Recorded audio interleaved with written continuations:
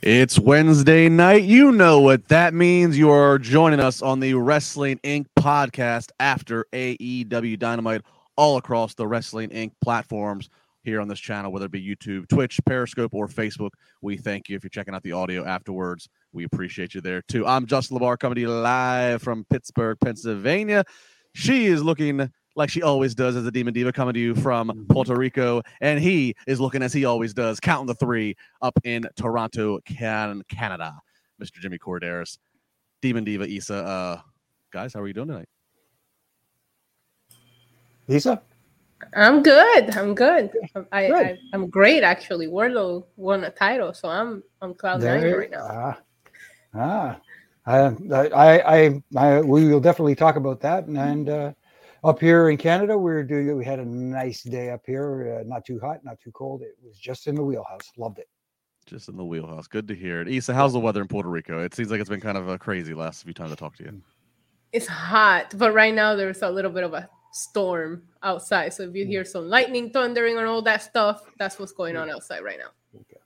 All right, well, stick with us. Don't get knocked off the air or anything. We don't want the storm to be interrupting the podcast. Stay safe with us.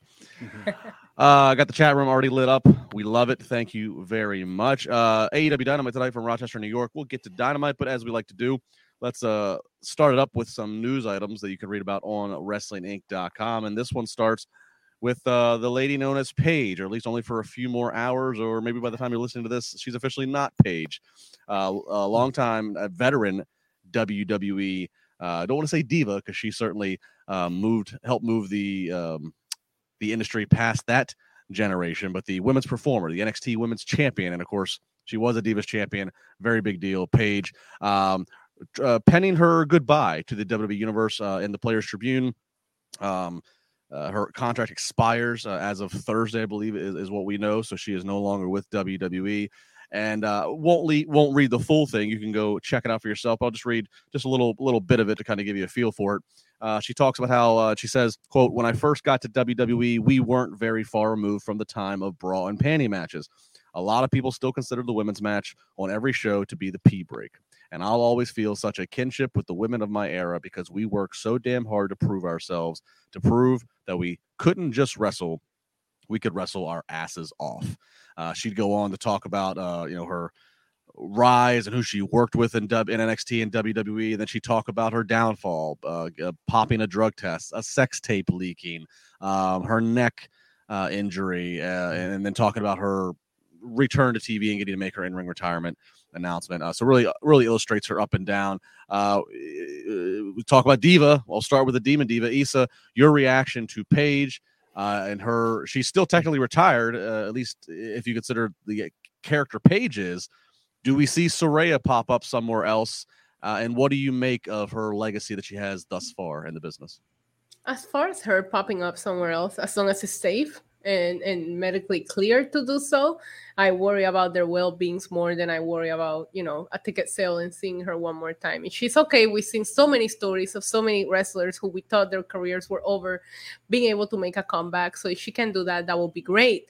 As far as her legacy, she marks a time where things really change for women's professional wrestling. And that's going to be something that I'm always thankful for and look up to. It's some of the things that I didn't care for women's wrestling for a very long time, and I feel like her arrival and some of the things that she started doing started creating a buzz that started the women's evolution, whatever they were calling it at that time.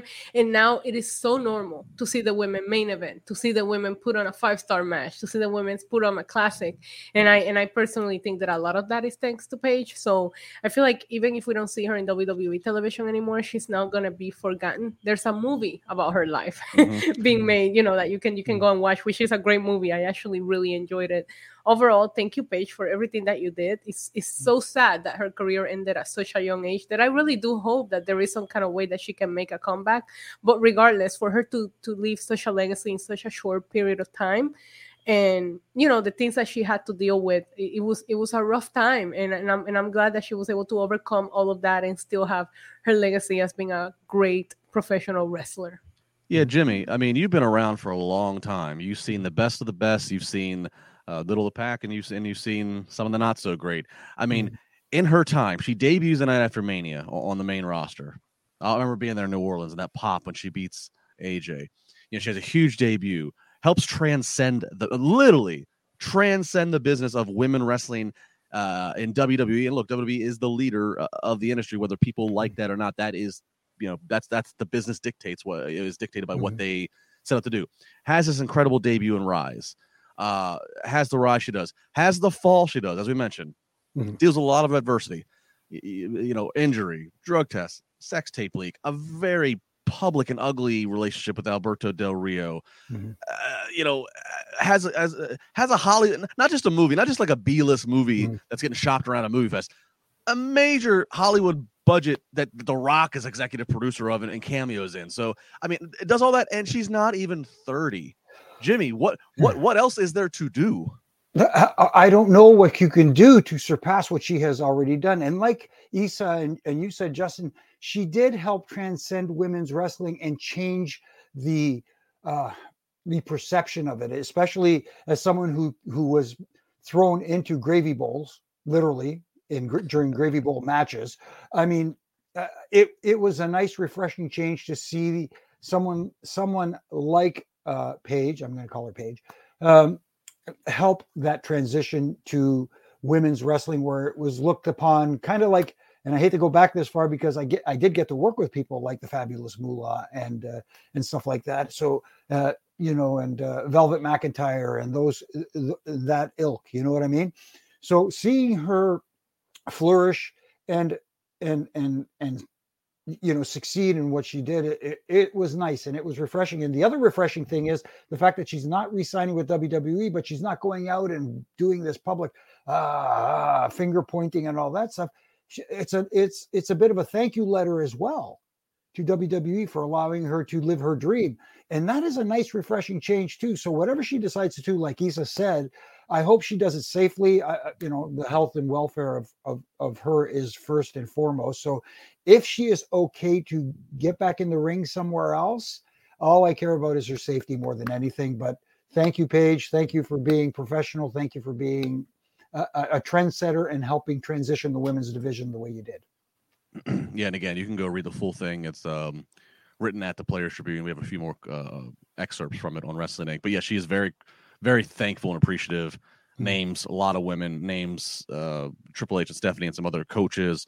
Very, and even notes that WWE continued to have her under contract and pay her for a lot longer than what they probably really needed to, in the sense of she just hasn't been doing anything for them anymore. So that's really good on her that if they had the good favor to continue to pay her and let her contract run out, that she have at least like you said, be professional on the way out. If you do have any grudges still with anybody, handle them behind closed doors. I don't know what she does, but I'll say this: all this talk of how much she's done in the last decade, she'd make a fascinating podcast subject. So won't hurt your neck doing that. So just there you go. Throwing that out there. I'm sure she's already fielded that request.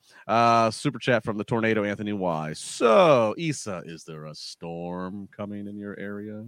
It's a storm, not a tornado. I don't think we got tornadoes down here, but I'm pretty sure the threat is still high, Anthony Y. You know what I saw on TV the other day? I didn't realize they're on the fifth one, Sharknado. Talking about tornadoes. Oh. You ever see this that? one? I think they made like 10 of them. Yeah, Seth Rollins was in one of them. Chris Jericho was in one of the Sharknadoes. Yeah. Come on. Well, film. I saw the very first one. I remember the Cult Classic. The one I watched the other day, I think it was the fifth one. John Morrison had a cameo in it. Yeah. Sorry, I talked about wheelhouse earlier. When it came to weather, Sharknado is not in my wheelhouse, unfortunately. Yeah. It's okay, Jim. We'll fill you in later. It's okay. Okay. The other story here, a little bit of controversy in the wrestling world as it relates to a startup promotion. So we've been hearing in the news about this Wrestling Entertainment Series, WES for short. Now, they're supposed to make their inaugural show debut in June. It got pushed back. It was supposed to be then this Saturday, July 9th. Well, now that's not going to happen. They posted on their Twitter, their official Twitter, "Dear fans and followers, unfortunately, we will have to cancel the event scheduled for the Saturday at the Motorpoint Arena in Nottingham, England. We are deeply disappointed in the news that we have to share, but with so many talent not showing up, we will have no choice than to cancel the event. Our team worked so hard on this event day in and out for the fans to come with a different type of wrestling event and believe that we will still be able to show that in the near future. We do want to say that all of our talent that was scheduled have been paid in full, and that they refer to her real name, Nia Jax, was paid her deposit as well while she changed her mind and did not want to show up and wrestle anymore. For now, we will have to apologize for this, but we will promise that it will not end here. See you soon. That is met with great response. Nia Jax on Twitter earlier had called out, saying, take my name off this poster. I'm not on this poster. I'm not at the show. Don't buy a ticket expecting to see me. And then after this statement from the wrestling, the WES, a lot of people popping up. Braun Strowman, who's not even on the show, he acknowledged Sean Ross Sapp, quote tweeting this, and Braun said straight garbage just to try and blame talent not showing up. I'm not a stooge, but the truth will come out. Y'all are good at finding it. Josh Alexander saying, be better. If you love wrestling, leave it to the pros, or actually do what you say you're going to do. Wrestlers no showing ain't ever going to be a thing. Maybe one or two, but not enough to warrant canceling a show. The former Aiden English says talent not showing up. What a laugh. Chelsea Green fires at it. Lindsay Dorado fires at it. And this, I think, Jimmy, this is the promotion that, look, first off, it's supposed to be at a 10,000 seat arena. They apparently they'd only sold like 350 tickets. So that's a little fishy to have that stacked of a card and that's all that you sold. Mm-hmm. But I think this is the promotion that like is, at least it's being worded, is founded by the former Authors of Pain, that tag team. Now, I don't know if they are the actual money behind it or if they're just the wrestler faces of it and there's a money person behind it, but what a terrible launch off the ground. Yeah, it's definitely not a great debut, that's for sure. And when you have that many talents that you allegedly had scheduled to appear on your show firing back at you, maybe that's something to take into consideration. I don't want to point a finger of blame because I don't know the behind the scenes and exactly what is going on. But at the same time, where there is smoke, there is fire. And for the former Nia Jax to come out and say, take me off the poster, I'm not, you're booking me and I wasn't, saying what she said. Something just seems off here. And again, startup promotion, allegedly booking a 10,000 seat building and selling only 350 seats. And like you said, Justin, there were some big names on there that it just, something sounds off here. And I'm like, I don't want to be one of the people pointing the finger of blame, but WES kind of sounds like they're trying to protect their own assets right now. Look, we've done live podcasts and meet and greets here in the podcast world on WrestleMania weekend and such. We could have the three of us booked in England. The fans over there are wonderful. They're always jealous that they have to travel all the way over here to be part of the wrestling culture in America.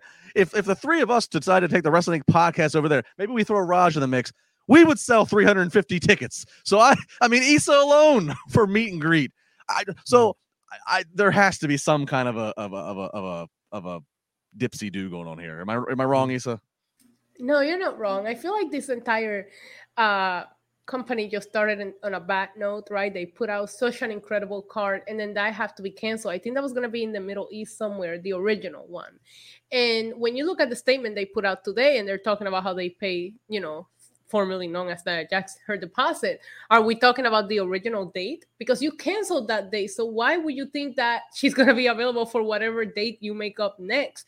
I feel like there's been a lot of rumors around this and I had a bad feeling it was going to come down to this. So I hate to say when I saw the tweet today, I wasn't shocked at the least to see that the event was canceled. I wasn't.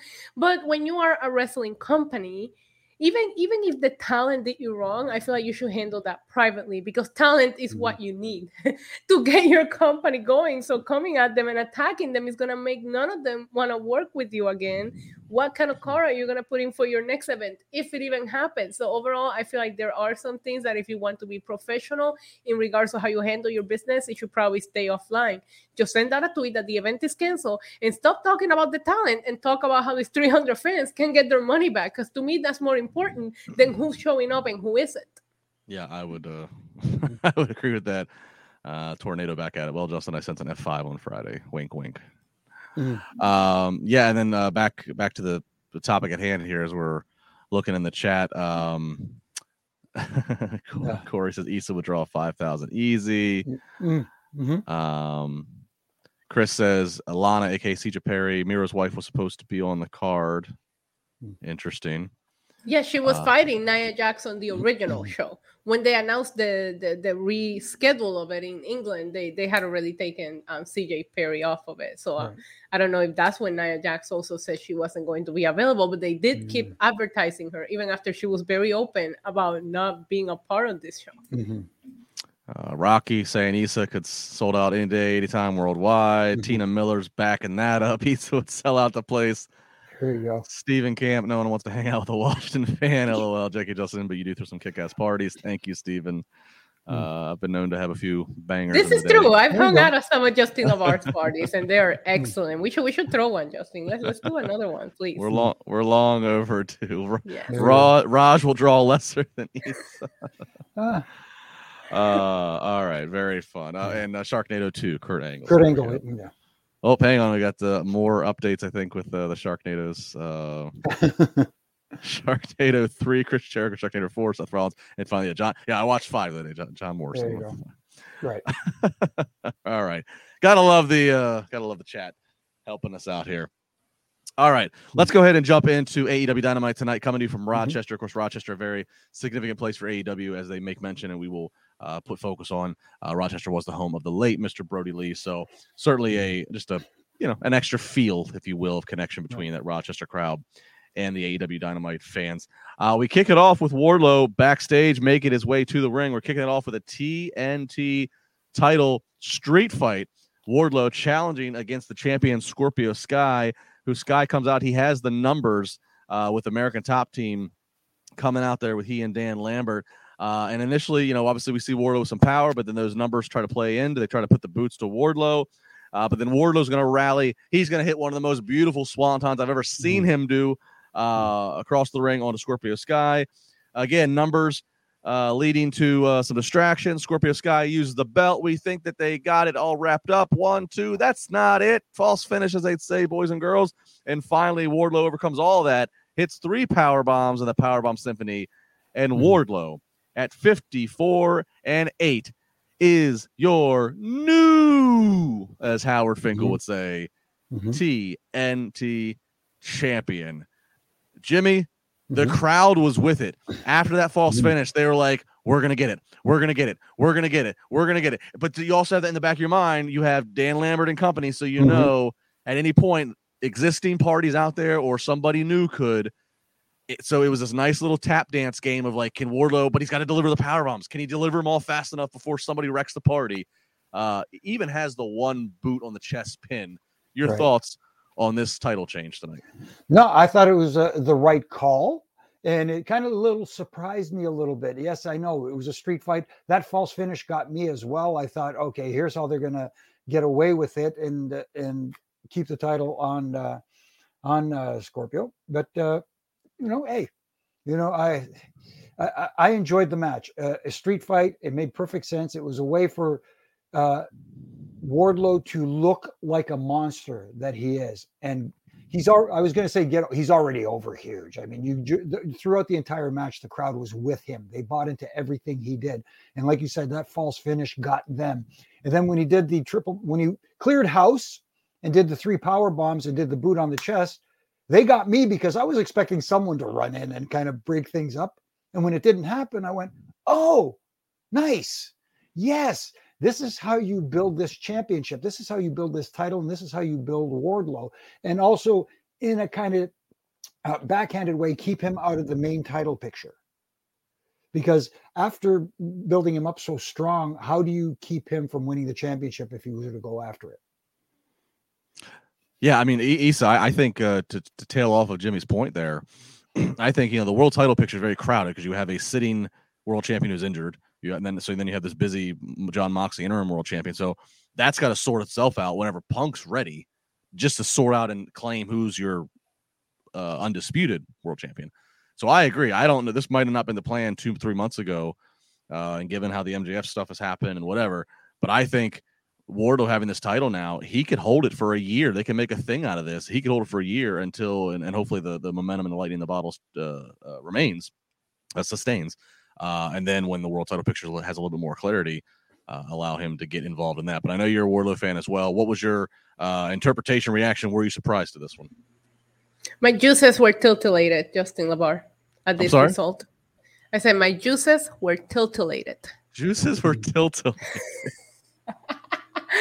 I loved it. They were bubbling, huh? Yes. I will say it was the least street fight of all street fights. I wish they would have just not put the stipulation on it because there wasn't a lot of street fight elements to it. You could have just made it a regular match with a couple of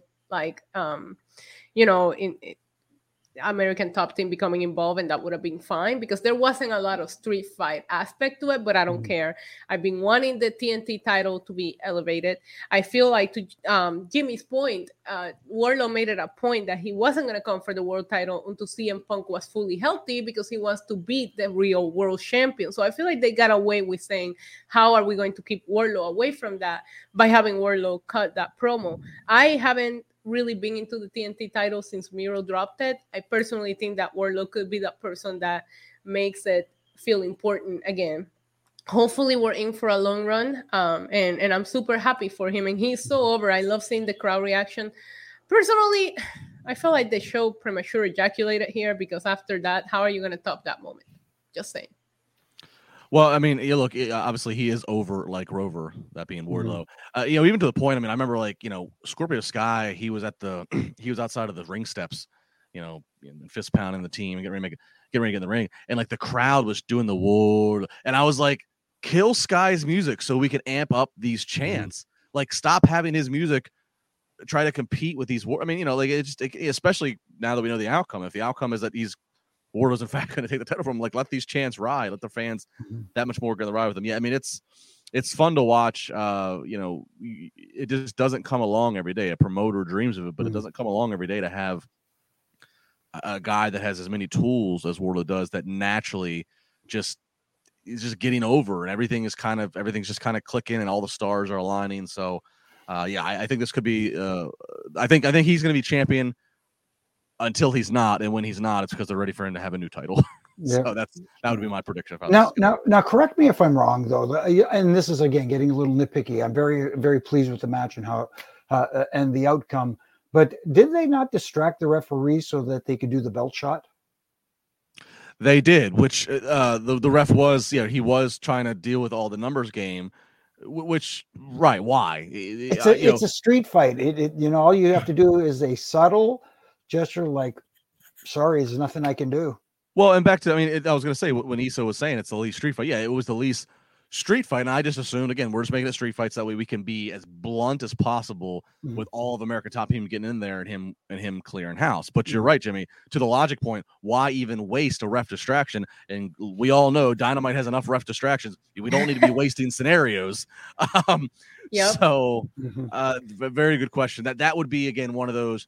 Who was the producer of that match? What was the logic behind doing this? Exactly. But don't know. Brett Murphy, mark it down. Wardlow versus Miro at All Out. That would be a hell of a contest. It would be, but Miro's more. It looks like his path is more towards the babyface side right now. But not that matters really. But still. Yeah, I have a feeling we're going to see a Miro feud with the House of Black. He might take each and every one of them out individually just based on the promo that we saw him cut later on in the show.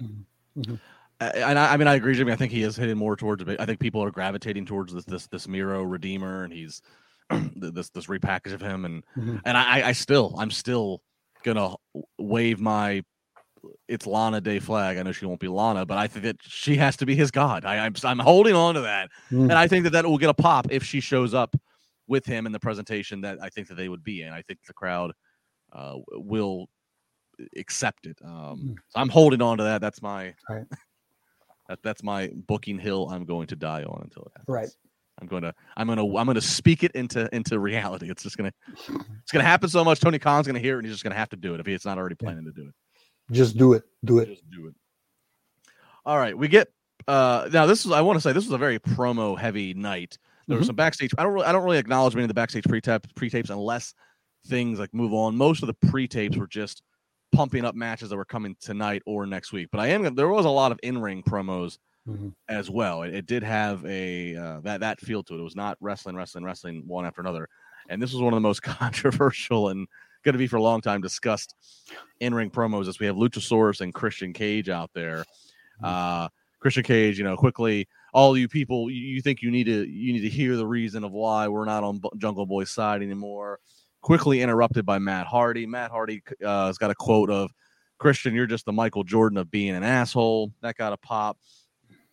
But Christian quickly fired back with, you care about Jungle Boy, like you've known him for so long, like you're the big brother to him and all this kind of stuff. He goes, Matt, you're starting to make your brother sound like the sober one. Wow. Ooh. Yeah. He went there. He went there. Yes. Matt fires back. You're taking advantage of Luchasaurus. That's all you're doing is you're taking advantage of Praying. Matt even admits, I did it. I took advantage of Private Party, and it starts naming people, and I'm not proud of it. Talking about his, Butcher and Blade. I'm not proud of it, and maybe that's karma coming back. I mean, that's why I've had such a rough few months here with my family. Again, Christian firing off. Again, you're just delusional. You're always here for your name in the head in the marquee. You'll look past your brother's problems just so you can ride his coattails. More ooh and finally the 2-on-1, the physical, the words escalate to a point to where there's no more words. It just has to be physical. 2-on-1, but it's mostly just Luchasaurus just beating up Matt Hardy and finally choke slamming him through the timekeeper's table. Issa, I know this group, this trio, we've all kind of agreed that in the past, if all parties involved are okay with it, nobody else can be offended. It's just there for the entertainment. It's there to do what we're doing. How did this promo sit with you and this newly heel Christian Cage? I loved it. If you would have told me that Christian Cage was going to be on like my top 5 favorite wrestlers of the moment, I would have not put it on my bingo card, but he is delivering every week. I mean, there is a part of me, every once in a while I'm human and I'm just tired of Jeff real life issues being brought up just because it just doesn't feel like it should be right.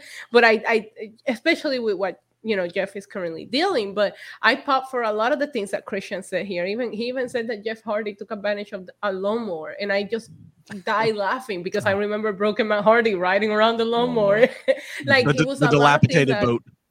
Yes, I have that t-shirt actually. It was a lot of things that Christian said here, about how he takes advantage of the kids, use them for clout, the wife, the father-in-law. Like there was a lot of things that Christian was saying outside of the obvious Jeff Hardy line that's going to get him heat that makes you want to go, okay, he has some valid points here. In addition to that, I don't know who's arguing that Christian is using Luchasaurus when he clearly said he was using them for money and exposure and all that. So maybe Luchasaurus wants that right now. I'm not too sure.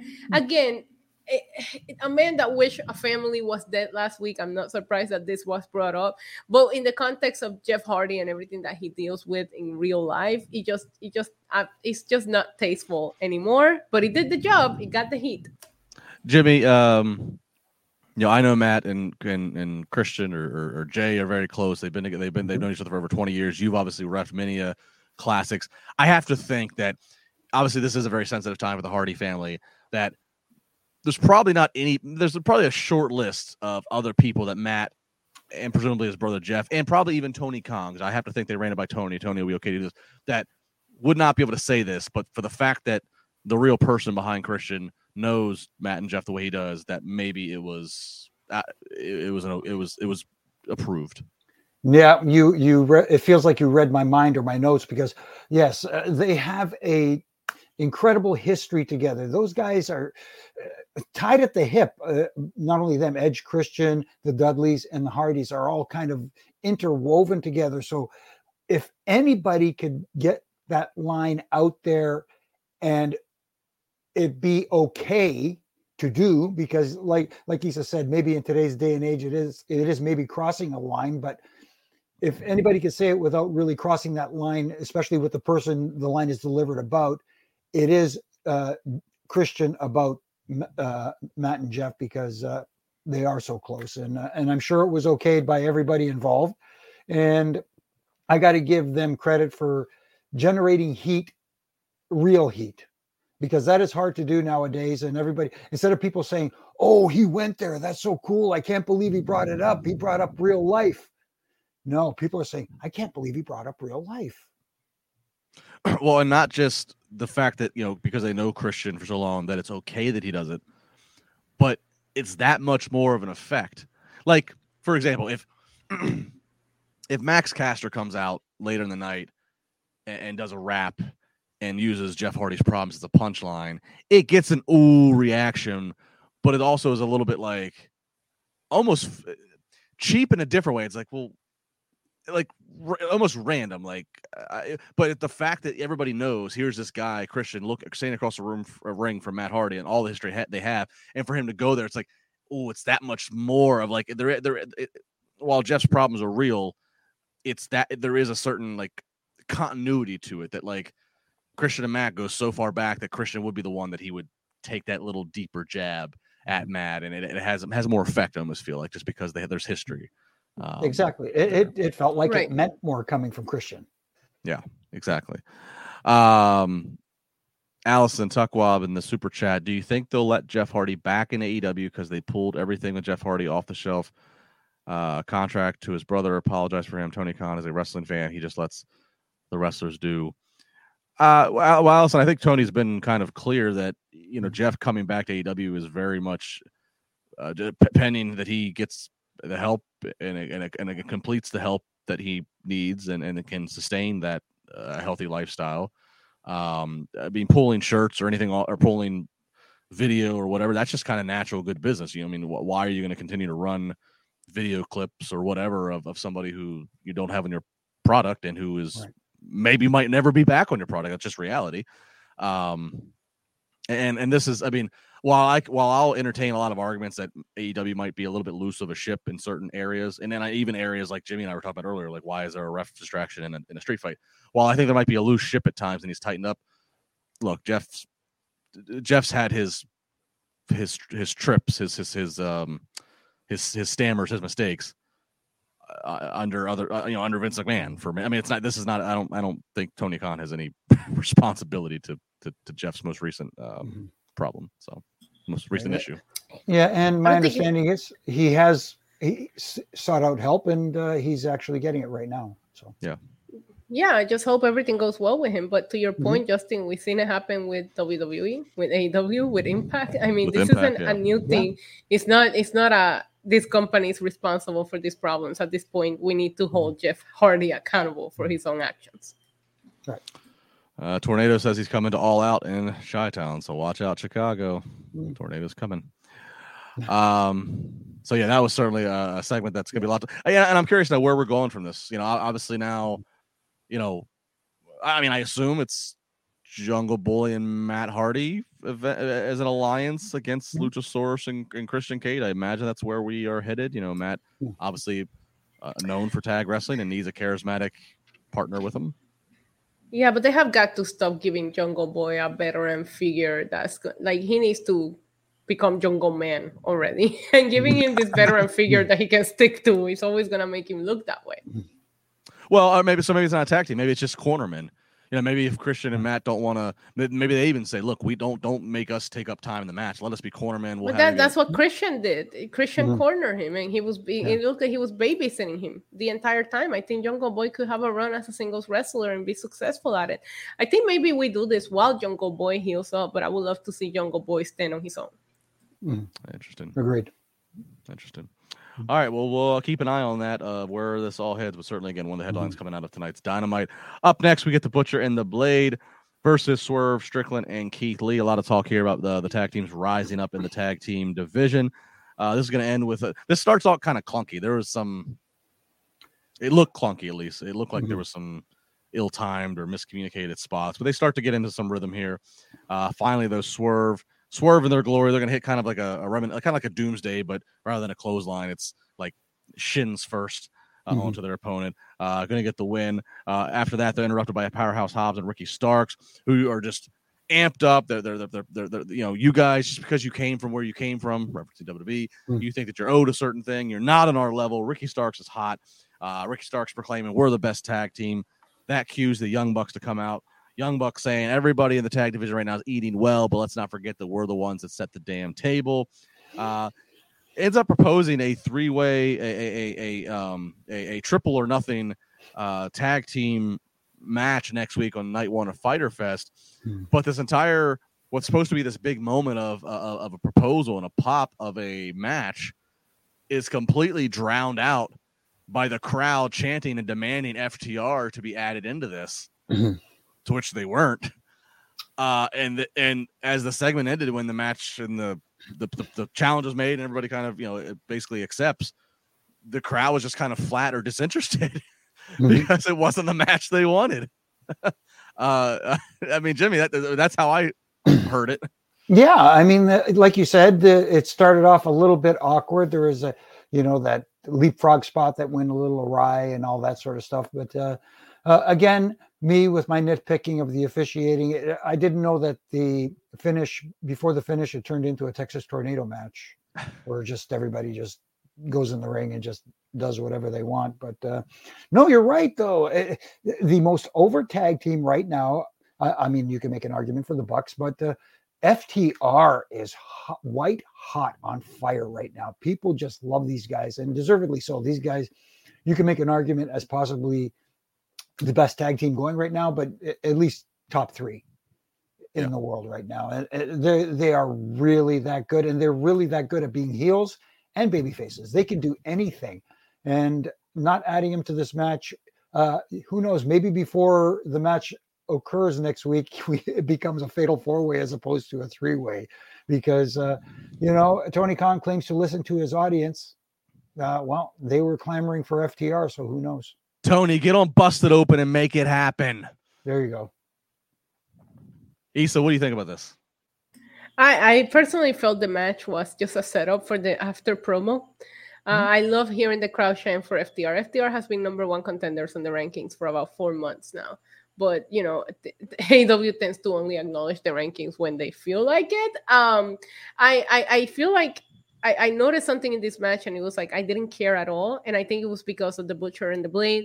And I feel like when AEW wants you to be invested in a character, you really become invested. They give them that time for you to get to know these people, but then they put these people with people that you don't necessarily feel invested in, and it can really bring a match down where you're just like, I have literally no interest in this match. I know who's going to win, and I just want to know what's going to happen after. And I felt that way with this match. All the respect to the Butcher and the Blade, but I really felt that way, and we'll talk about it later because I felt the same way later on. I feel like they need to do maybe a the main event more. The main event, and no, not even that, the Ass Boys and the Acclaim against, I don't even know who they were.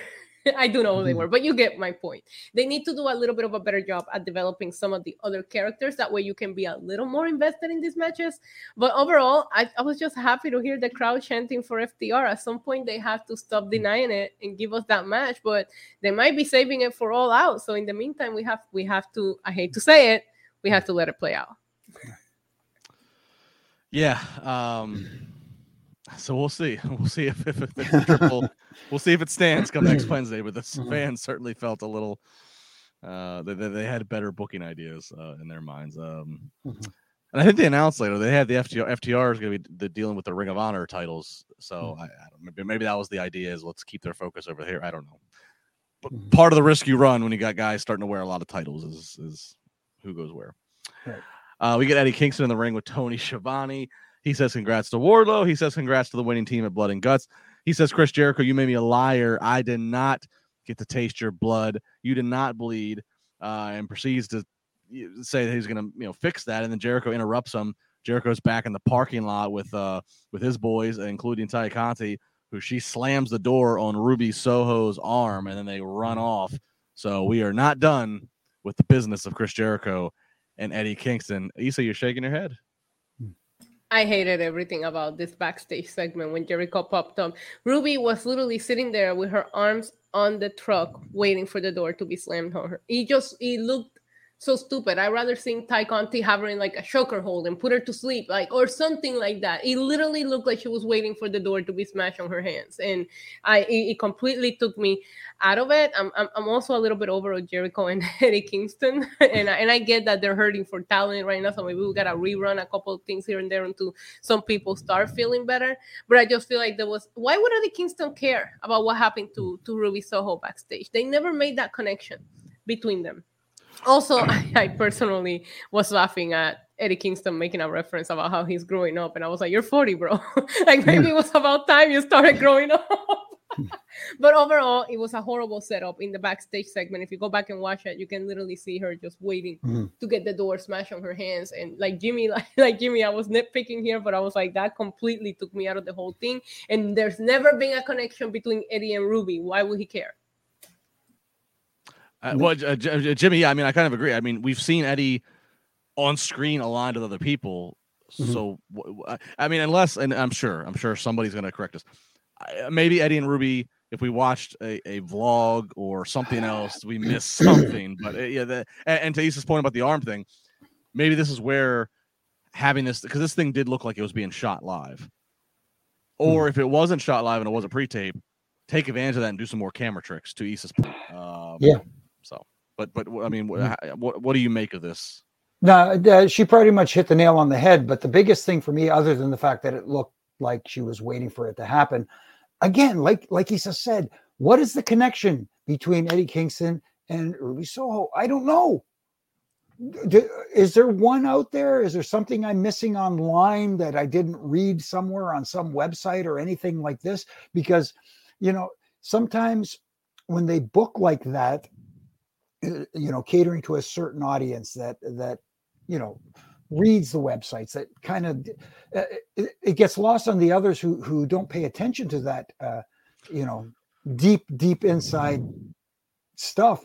Is there a connection between Eddie and I don't know. Well, I don't think there's I don't know so much about a connection of Ruby, remember when Ty Conti hit Aubrey at Blood and Guts, stole the key, and then Ruby came down and cut her off. So I get that there's animosity there between Ruby and Ty, but to your point, like Eddie and Ruby haven't had like this big again, at least not on Dynamite. But I don't want to hear about on this vlog they did this on this. No. Stick to Dynamite because there are people that are watching Dynamite that only watch Dynamite, and so that's where the disconnect probably. Especially when you got your ratings back up, you got back to 1 million last week.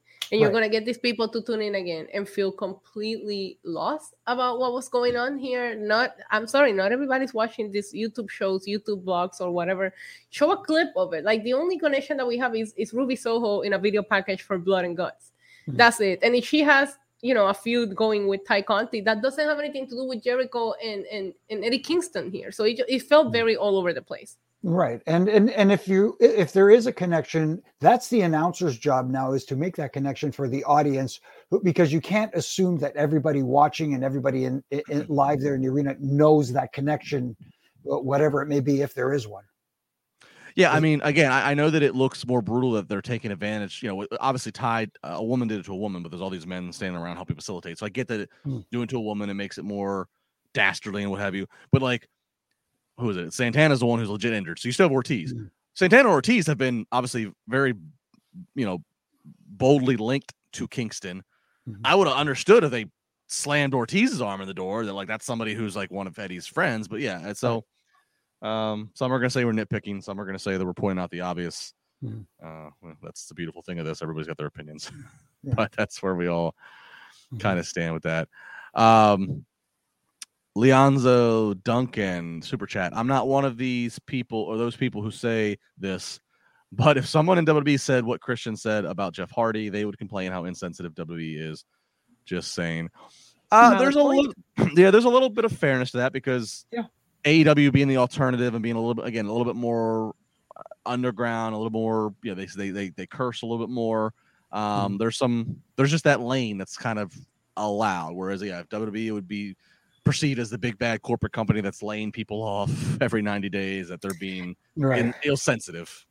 There's also a difference in how AEW incorporate realness into a storyline to like the way that Christian did it tonight compared to, let's talk about Jeff Hardy's last feud where he was brought up in WWE, which was Sheamus, and they made him take a piss test in the middle of the ring, and it's just it also can be a little extra about how you go about it, and I agree. But I do remember seeing a lot of backlash on WWE when he was having that feud with Sheamus. They ended up having a bar match, which, by the way, he slapped. I don't care what anybody says. I love that match. But I remember him having to do a pee test like in the middle of the ring and all of that, and that is just way you're now exploiting it way too much. Where I'm not saying it was tasteful the way that Christian did it either, but it's brought up in a promo in a very realistic way, and when you're arguing with someone, a lot of times you're going to use your words to try to say the most hurtful things to them, and that way you get to their, you play those mind games. So it's two different ways to do the thing. Overall, I don't like it when either one company does it, just because in this specific, I told you last week I loved everything that Christian did, but I'm not being a hypocrite. I feel like with what Jeff Hardy is going through right now, it just doesn't feel right. Sure. Yeah, that's fair. That's very fair. But again, like the thing about it is, again, in true heel fashion, the one thing that Christian isn't is subtle in his delivery. That's for sure. Yeah. Listen, Christian is making me, I still miss MJF every week. But if I'm going to get Christian coming out here cutting these promos, at least I'm still getting that heel saying things that they probably shouldn't say on TV. So I appreciate that. I always want to acknowledge our super chats. Allison, I want to give you a shout out for the super chats. Thank you again for the financial donation to the podcast. I'm reading. I don't get it. I'm sorry what you're saying here. BC amplified that weird name that he's the one. He has a talk show. He says he doesn't need to go to jail. He could have killed someone or himself. I know you were talking about Jeff Hardy earlier. I'm not sure who you're, but again, thanks for the shout, but we can't really comment on the chat. Not sure what you're talking about there. All right, jumping back into Dynamite. So we'll see what happens out of Kingston, Ruby Soho, and the problems still going on there. Up next, we get the Dark Order. They're in the ring. It is Dark Order country, as they note. 5 of them standing there with -1. Of course, the late Mr. Brody Lee's oldest son. He's in his -1 mask. Pretty cool. They say that they're here to stay. There's going to be a new chapter of the Dark Order. Then they're interrupted by QT Marshall, who starts to run down -1. And again, not going as far as Christian did, but hitting some pretty spicy quotes, running down him. QT Marshall does at least draw the link that, hey, your dad beat me in his debut in less than 5 minutes. And so that was a nice little reminder of history there. Then Hangman Page, he comes out, has heard enough of QT Marshall, and Hangman Page and the rest of Dark Order proceeds to hit some finishes on QT, and then -1 saying he's going to wait till he's 18 until he gets the pin on QT. I mean, overall, just kind of a tribute to Brody, just kind of a little good feel kind of segment here. Nothing really that's going to necessarily progress to next week, right, Jimmy? No, absolutely. It was a nice little feel good moment in the hometown for Brody's oldest son, and it was a nice little tribute for him to and it was a nice little feel good moment. Is exactly what it was, and I who knows? Maybe when he does turn 18, we may see him. You never know.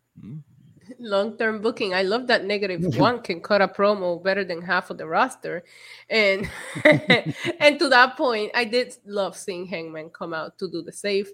A lot of the reason why a lot of us were invested in Hangman finally winning the title was because of his time with the Dark Order. So it was fun to see Hangman reunite and come back and make the save for his buddy. So for nostalgia and for those of us who watch BTE, it was nice. Issa Corey Pride super chat says, "Why is Dark Order still a thing? TK, please move on." Do you agree? Has Dark Order ran its course? I don't think they've run their course. I think they just need a little bit of a left turn, right turn, whatever the case may be. They just need a little different direction to go in. What that direction is, I can't put my thumb on it right now, but it's nice to see a little bit of a change in them instead of being the same old, same old. Yeah, I'm not sure. No, I was just gonna say, I'm not sure what they started out. They were on the ground floor of Dynamite. They started out as this, this kind of cult, kind of legit heel. Excuse me, legit heel kind of were out to recruit, and then they took a turn for some comedy and some fan favor. So I'm not sure what the next repackage would be. So yeah, I was just going to add that I feel like you can start maybe giving some single pushes or tag teams, where the group is still together, but they're out doing their own thing. Well, I mean, look, there's fewer of them. At one point, it felt like it was just a growing army. They're down to, obviously -1's not there every week. They're down to 4 guys and 1 girl. So we're at least now at the point to where you could more concentrate having them as tag teams, or it's few enough people that it can be kept track of, so to speak. Right. For a while there, we were starting to have, so it was starting to turn into like NWO 1998. You just couldn't. It was like 20 guys in the ring. No, absolutely. All right, we get Penta Oscuro versus Rush. Now, this is the first time we're seeing this in AEW. Certainly, commentary Excalibur in the lead for this. Given the backstory that these two guys have a lot of history, especially in Mexico. Ultimately, though, we're going to get a low blow and a small package is going to be applied by Rush. The main camera misses it. It's off on the side. If you're watching, the camera's focusing on the outside distraction that, again, the referee is looking at, and to which the low blow happens. I don't know. I'm a fan of Penta Oscuro. I like him. I've said that over and over and over. Whenever I first discovered him in Lucha Underground, I've been a fan of his. I always like seeing him. Rush, a little bit newer too. I know he's got Ring of Honor history, et cetera, et cetera. This just kind of, and maybe the finish took it out of me. I guess it gives Rush, it's his AEW Dynamite debut, so he gets a win. Good for there. Certainly leaves another day to fight. But I was kind of in the mix for this one, Jimmy. Yeah, it was kind of 6 of one, half a dozen of the other. I enjoyed the fact that it was not your typical lucha style match. It was physical. It was good, and then the finish, like you said, kind of was a little bit okay. In the opening match where we had a street fight, we had a ref distraction. Why? But then we have what they like to do more often than not, ref distraction again in this match, which happens, I think, far too frequently in this company. I think they need to scale that back a little bit, because when it happens, it's like, here we go again. You know what I mean? And it puts too much attention on the guy you don't want the heat on. Do you know what I mean? It feels like you're putting more heat on the referee than you are on the actual heel in the match, or the heels getting you're supposed to outsmarten the referee, not make him look dumb. Jimmy, I want to get back to that in a minute, but I want to go to Issa real quick. Issa, Penta Oscuro and Rush, does this connect on any level with you? Not yet, but it was fun to get a little familiar with Rush as somebody that's not very familiar with him. Heard of him, but I haven't seen a lot of his work. I thought he looked great in the ring. I think I'm going to start my own business in which I create masks that don't come off, because we've been doing this Lucha Libre long enough for this mask to still be coming out. Like, somebody needs to come up with a better design. But yeah, I like Rush, and I like Rush with Andrade. I want to see where it goes. But if you have somebody new that people may not be familiar with, putting them in the ring with somebody like Penta is a great showcase. Yeah, and I should mention, and thank you, Issa, for covering my ass here. And in the small package, he rolls him up, and then he does rip Penta's mask off and takes it, and then Ray Phoenix actually gets in there and throws the suit jacket to cover his face. So that right. That's a thing. And they may mention a commentary in Mexico, if you rip the mask off, it's an automatic DQ. It's not the case here. So there's things there. Again, I'm a Penta fan, so I always want to see more Penta. I fear Penta's always going to have a certain ceiling, because he doesn't cut English promos, and so I think that's always just going to kind of be a ceiling. But I guess if I just accept that ceiling, I'm going to be happy when I see him make the cut and get TV time on a very otherwise packed Dynamite. Jimmy, I want to go back to what you talked about. And this is we can talk about it now, but this is kind of a running theme. You talk about misplaced heat. You never want the heat on the referee.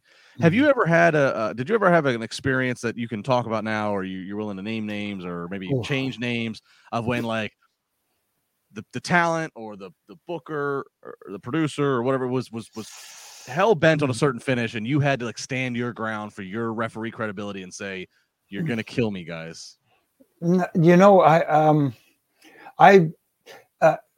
was very, at the beginning, whatever you guys want, I will do. It took someone like, for example, like an Eddie Guerrero to help me come out of that shell a little bit, where I would voice an opinion, but I wouldn't be very forceful and say, hey, I'm not doing that because you're going to make me look bad. I would never do that. I said, listen, guys, is there another way we could possibly do this? Do you think that this maybe misplaces the heat on you instead of putting it on you guys and makes it look like, I'm the bad guy in this thing and the heat goes to me instead? I can't think of a specific case, but I never, ever went and said, hey, guys, there's no way we can do it this way because I'm going to look like an idiot. If you want me to look like an idiot, that's what you want. But I would professionally voice my opinion at times and say, listen, is there another way we can do this? And I always wondered, and maybe you know the real reason to this, if this is not the real reason. I always wondered, Jimmy, was that maybe is that any part of a motivation? Because for years, I mean, I can remember in the 90s growing up, and I told you this, I've joked with you all in person and whatever. I could name every referee, a WWE referee.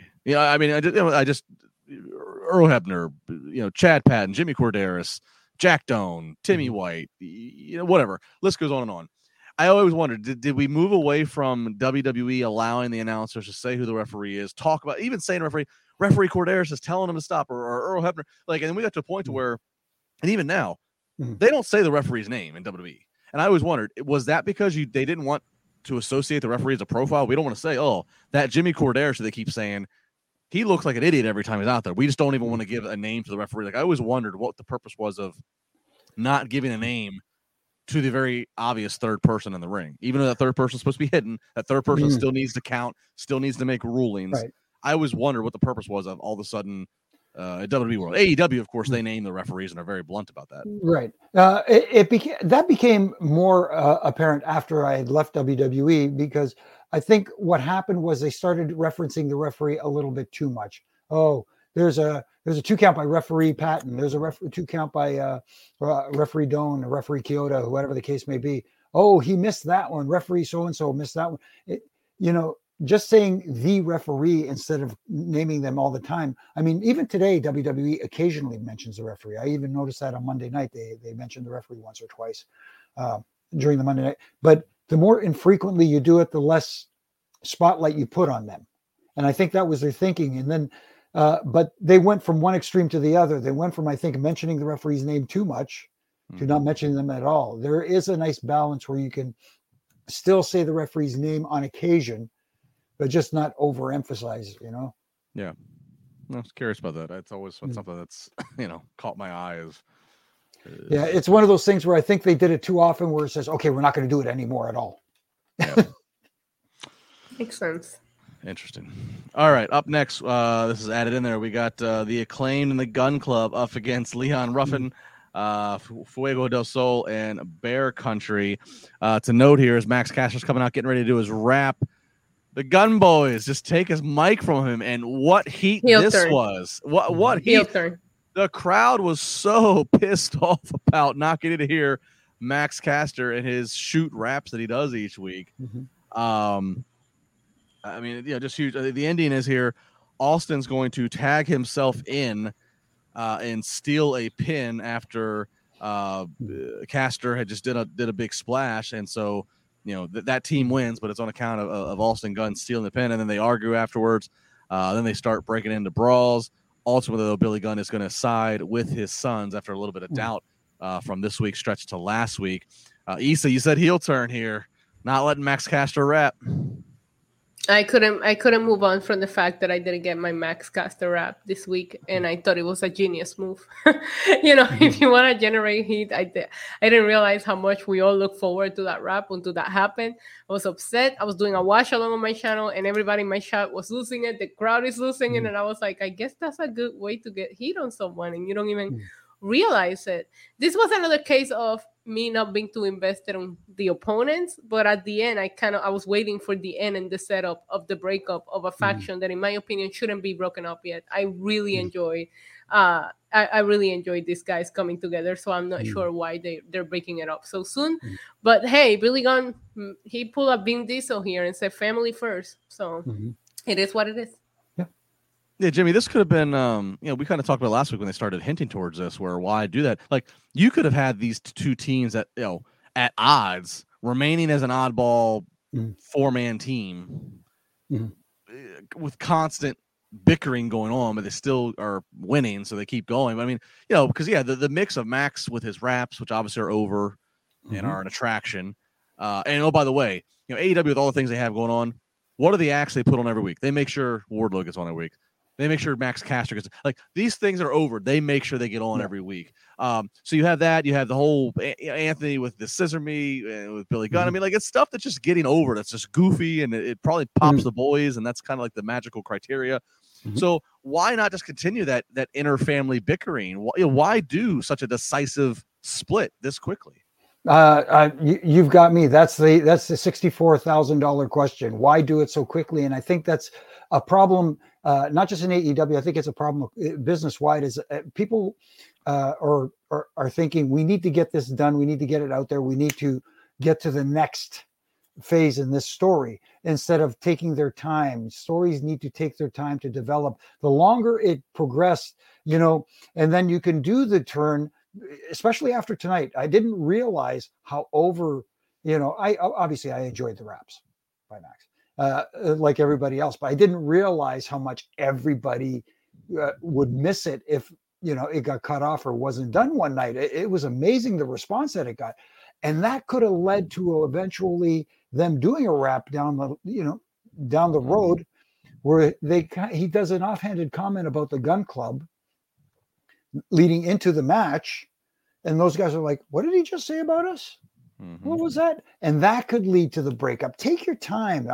Yes, I felt very rushed. Yeah, well, it's over. It's you don't cut off. You don't tug on Superman's cape. You don't spit in the wind. You don't take Max Caster's mic from him during his rap.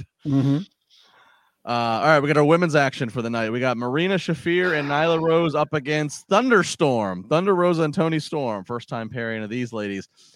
All right, this one was confusing as all hell on the layout. This was different. I'll say that. So Thunder and Toni are the baby faces, and they're in the babyface corner, just for clarification. The first 4 minutes of the match, the baby faces quick tagged in and out and double teamed and beat the hell out of Marina Shafir. It was reminiscent of what the heat would look like being applied by the heels, but it was the baby faces beating the shit out of Marina Shafir. I mean, to a point, and this was audible, Thunder is hitting Marina very hard, and then to the point where Marina turns Thunder around and screams and full distance, full audible for the crowd to hear and the camera to hear, don't apologize, and then whacks Thunder Rosa even harder. Oh, wow. I mean, I don't know if it was receipts being exchanged or what was happening here. It got stiff. Eventually, Nyla has a cutoff of hitting one of the faces with the umbrella while the ref's not looking, and then the match kind of takes a more traditional format and look to it. Finally, Thunderstorm hits a double team pump handle slam move on Shafir, and they get the win. Jimmy, the babyface double teams. Oh my goodness! Again, it just doesn't make sense to me as someone who is a referee as well, and allowing stuff to go on for as long as it did go on too. Like just not enforcing counts. It just, again, maybe it's me because I'm a former referee. I notice these things more than others, but I'm not a referee, and I'm stopwatching. It was 4 minutes of two baby. At one point, both baby faces did a double suplex on the heel in the ring. I'm like, that's illegal. Why are the faces doing something illegal? I know. It's just sometimes that makes no sense. But the other thing that bothered me more than anything was this match was in the designated spot for a women's match right before the main event. And that's what bothered, as much as what you said bothered me, that bothered me almost as much. It was almost like I'm saying, okay, we haven't put the women on the show. We'll put them on the regular spot right before the main event. To me, it would have been fine if they'd have put them on, switch places with the 8-person tag that they had before that, the 8-man tag. Maybe put them in that slot. Yeah. And then have the 8-man tag. Right 9:30, Jimmy. You're asking for too much here. They go on at 9:30 every week. I guess I am. That's probably in the guidelines in the show. It probably lists everything, and then at 9:30 women's match. Well, Issa, I want to get your reaction to the match, to the time slot point of, and this is the time slot of everything. We'll table that topic for once we wrap up this final match, and we'll talk about the show as a whole in the formatting. But Issa, to this match, I saw you kind of shaking your head. Did you catch the same thing we're catching of like why are the baby faces cheating? Yes, I had a lot of whys here. I still don't know why Nyla Rose is paired up with Marina Shafir. I still don't know why Marina Shafir gets all the TV time that she gets when we have so many talented women backstage that we haven't seen in weeks. I don't know why the baby faces were acting that way for a whole 4 minutes. And I don't know why, if you're going to put them, I know you don't want to talk about it, but if you're going to put them in the same crappy time spot, why you give them less than 10 minutes? It's very hard for me to get into the match to begin with when I see what time they come out, let alone everything else that went on once they came out. It was a hard match to watch and get into. I did like Thunder Rosa and Toni Storm working together. I did think they work well together. Okay. Yeah, and I mean, and to the point, the whole thunderstorm, and there's some marketing there, I guess. The only thing I was happy about is nobody on commentary said, "Can they coexist?" Yeah. I like the umbrellas as well. I thought Nyla Rose and Marina Shafir coming up with the umbrellas for the thunderstorm was a nice touch. Fair. Okay. Fair to that. The tornado. Feel the roar of the tornado, Justin. All right. Okay. I'm in my Justin. I'm in my bunker. I'm in my tornado shelter. Mm-hmm. All right. Finally, main event time. We'll stick with it. And they started saying this during the women's match. We're going to stick with this. We've just heard from Tony Khan. We're going to stick with the main event for as long as it goes. So I already knew they were running over on time. We have called the network. We are going to buy ourselves an extra 90 seconds. We'll cash in a few chips. We'll buy ourselves an extra 90 seconds. We have the 10-1 Brody King, who 10-1 respectable record. He did just win the Battle Royal, so there's reason to say okay, he's qualified to challenge the interim AEW champion Jon Moxley. Good pre-tape promos by both Moxley and Brody and Malachi early in the show. I didn't touch on them earlier. If you want to see them, go check them out. But both good. This match, some moments it picks up. Certainly, Brody's got a big body to be thrown around. Ultimately, though, it's a reverse bulldog sleeper that Moxley applies. Brody doesn't tap out. I don't believe he just passes out. So ref calls it, which is always a. Jimmy, as a ref, that's the ref kind of saving you a little bit. I guess thoughts on the match, and then we'll talk about placement of this whole card. Issa, Moxley winning. It was what it was, right? It was predictable. That's what it was. Right. It's his first match defending this interim title. And that's why they gave Brody King the spot. But I'm glad to see somebody different getting the spot. I guess that's a positive here. The match moved a lot slower than what I anticipated. I love some big meaty men slapping meat, but they were slapping meat in slow motion here. I don't know what was going on, but it felt a very slow-paced match, which, again, is 1 minute till 9, and there's no big momentum that you're thinking, it's leading up to the finish here. It never kind of like picked up for me. But I will say, with Moxley having his first reign during the pandemic, I really did feel happy to see him come out in front of a full crowd, get to lift the belt, because if you remember, Moxley didn't get to do any of that. He carried, him and Omega carried throughout the pandemic, but they couldn't, Omega did get a couple of shows, with fans in, but Moxley didn't get that. So it was exciting to see him.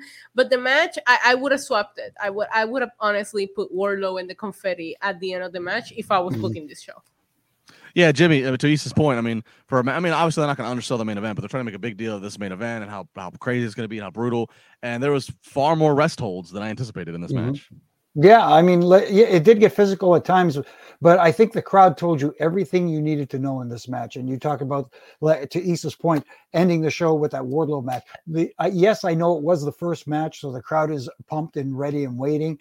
But at the same time, I think they would have been just as reactive in the last segment with that match if it was Wardlow and Squirt at the end of the night, because I wasn't getting that same response or feeling that same response or hearing that same response on television for that last match, which you should have been hearing, I think, because that is your interim AEW champion in that main event slot. And yes, he should be in your main event slot, but at the same time, you have to want you have to get people invested in what you're doing. And I think they try too hard to make it a look snug as opposed to just having a good old brawl.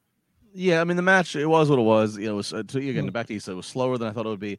Here's where I guess we have to buck. Here's where I think we have to debate of what rule are we going by now? Because I agree, the ending, the money shot ending, is the confetti and Wardlow, and ending on a title match that was unpredictable. For as hot as Wardlow has been, it was not a foregone conclusion, as we talked about earlier in the show in this episode, that Wardlow was going to win it. There was plenty of cases that American Top Team could have weaseled their way out of it. So that would have, you know, and this, like Issa said, it's predictable. We know we just need to set up some title defenses for Moxley. He's got to knock some down. But AEW's philosophy seems like they are, and the ratings show it seems like it is a lot like what WWE's is with Raw, which is front load especially front load the top of the show. People are tuning the top of the show, and they might not be hanging on by the end of it. Obviously, Raw, they're definitely not. It's 3 hours, but AEW's only 2. So it's almost like it's Saturday night's main event philosophy. It's almost like if you get put in the very first segment match, that's the highest mark you could be given in some ways.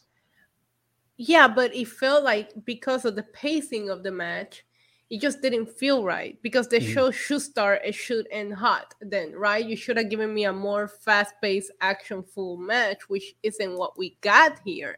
And thinking, and even to that point, it's like you have the crowd half asleep for the second half of the show, and now they gotta watch Rampage. So I can't wait to see what kind of reaction we're gonna get from this crowd on Rampage, because if they're going into Rampage after that, they're gonna be dead. Yeah.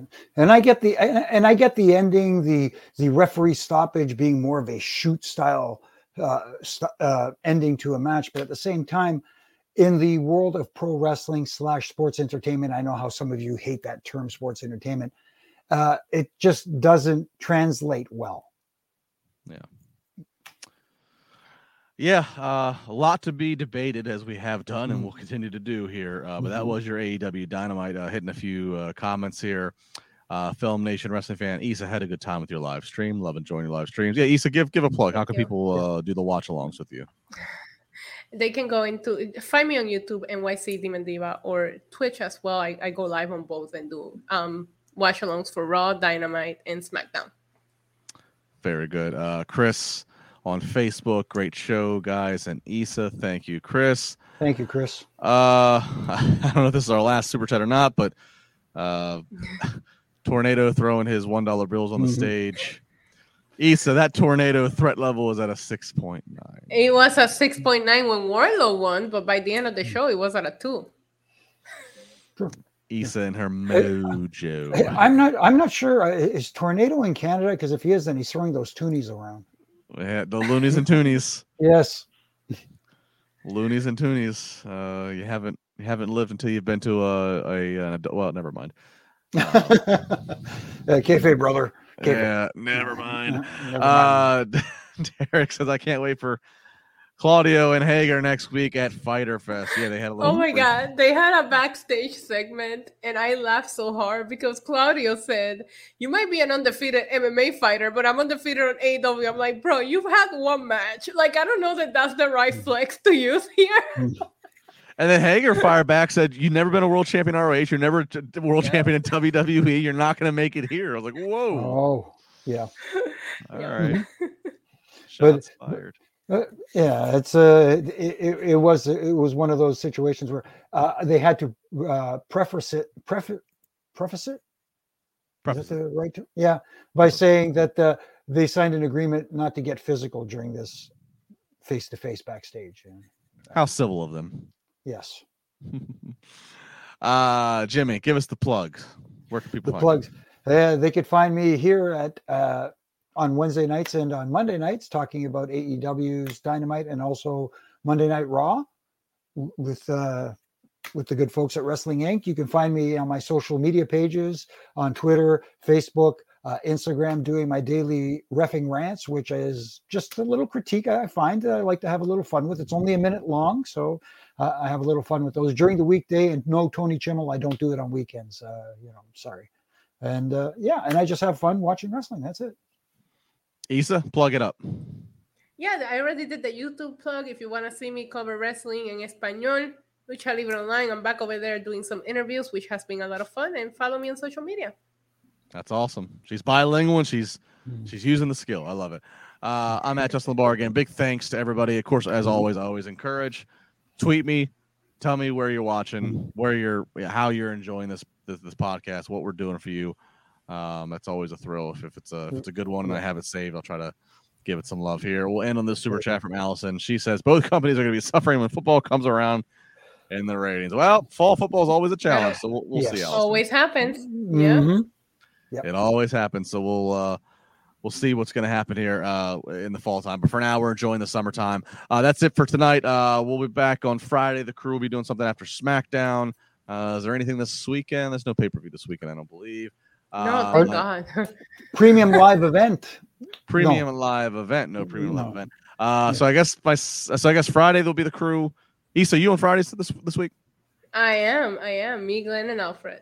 All right, so cool. Well, there's a trio to party with, and then we'll come back on Monday. Myself, Jack, and Jimmy for Triple J for Monday Night Raw. Ain't we great? All right, that's gonna do it. Like, subscribe, do what you got to do. Be safe. Talk to you when we talk to you. Good night.